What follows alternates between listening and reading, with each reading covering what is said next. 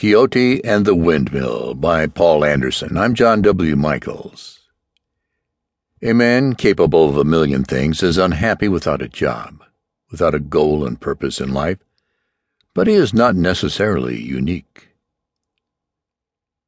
The first robot in the world came walking over green hills with sunlight to a flash of his polished metal hide. He walked with a rippling grace that was almost feline, and his tread fell noiselessly, but you could feel the ground vibrate ever so faintly under the impact of that terrific mass, and the air held a subliminal quiver from the great engine that pulsed within him. Him. You could not think of the robot as neuter. He had the brutal maleness of a naval rifle or a blast furnace. All the smooth, silent elegance of a perfect design and construction did not hide the weight and strength of a 2.5-meter height. His eyes glowed, as if with inner fires of smoldering atoms. They could see in any frequency range he selected. He could turn an X-ray beam on you and look you through and through with those terrible eyes, with their sockets for extra lenses when he needed microscopic or telescopic vision.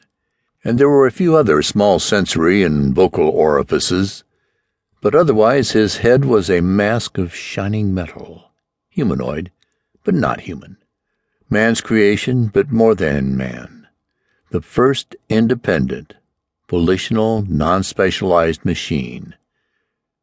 But they had dreamed of him long ago.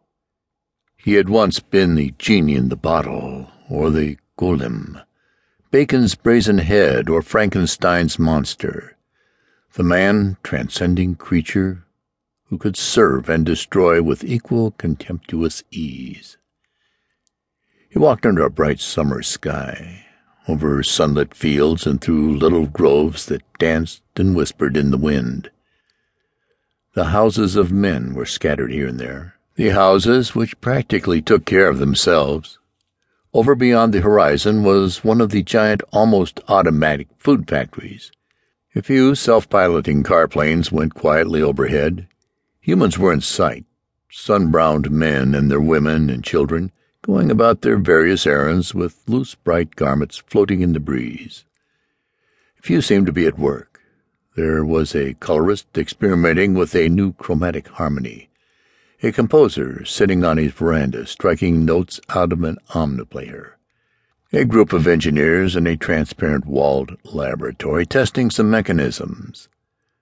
But with the standard work period what it was these days, most were engaged in recreation. A picnic, a dance under trees, a concert, a pair of lovers, a group of children in one of the immemorially ancient games of their age group, an old man happily hammocked with a book and a bottle of beer. The human race was taking it easy. They saw the robot go by, and often a silence fell as his tremendous shadow slipped past. His electronic detectors sensed the editing pulses that meant nervousness, a faint unease. They trusted the cybernetics men. They didn't look for a devouring monster. They wondered. They felt man's old unsureness of the alien and unknown. Deep in their minds, they wondered what the robot was about, and what his new invincible race might mean to Earth's dwellers. And perhaps, as his gleaming height receded over the hills, they laughed and forgot him. The robot went on. There were not many customers in the Casanova at this hour. After sunset, the tavern would fill up, and the auto dispensers would be kept busy, for it had a good live talent show, and television was becoming unfashionable. But at the moment, only those who enjoyed the mid-afternoon glass, together with some serious drinkers, were present. The building stood alone on a high wooded ridge, surrounded by its gardens and a good-sized parking lot.